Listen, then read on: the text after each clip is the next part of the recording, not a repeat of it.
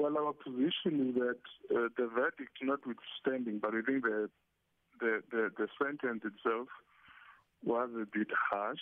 We think that an alternative remedy could have been sought, sending the same message, achieving the same objective of deterrence without really committing her to prison for 5 years, all things being considered.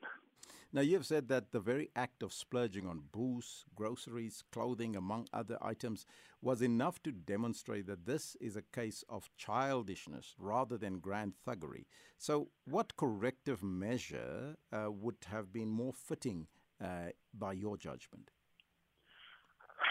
Well, I mean, we believe that a suspended sentence bound with community service would have served a much greater purpose. She could have been, forced to go on a roadshow to talk to other, students about better ways of spending money that is received from NSFAS. We know already that there are many instances where the scheme itself has complained that learners who receive money from NSFAS tend to misuse the money sometimes. Even those who get money legitimately, they do sometimes spend on other things other than the stuff that the money is intended for.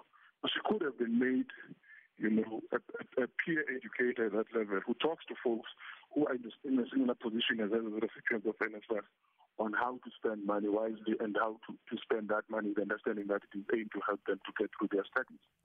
So are you accusing NSFAS of turning a blind eye to the leaking of money at the scheme? And what are some of the ways in which the money is now being leaked, you suggest? Definitely. Our position is that there's a lot of institutional rot at NSFAS, and we think that this was a missed opportunity on the part of the state to zoom into the problems at the scheme and to try to find, lasting mechanisms to keep the system tight. The main problem, as this case, shows, is that there is an increasing privatization of the distribution of money allocated for student financial aid services. I mean, here in this instance, the leakage doesn't come from NSFAS itself, it doesn't come from the university itself, but it comes from a third-party service provider, which is called Intellimali, which was contracted by the university to be responsible for the exact distribution of money. So the distance between the government allocation itself and the distribution model, which includes third parties, is riddled with systematic inconsistencies and problems. And this is one popular case because it has a 40 million rand in its allocation, but there have been many instances before of people who were supposed to get 14,000 rand and then they end up getting 140,000 rand. And in some instances, that was a deliberate act on the part of officials who were aiming to defraud, the system itself. So are you then accusing NSFAS or are you accusing Intellimali? Because they're the ones that was appointed to deposit the money into the student's account. Again, it is NSFAS that is the public entity responsible for distributing public funds. That there is someone who decides to outsource that function to a third party is a problem that NSFAS themselves have got to account for.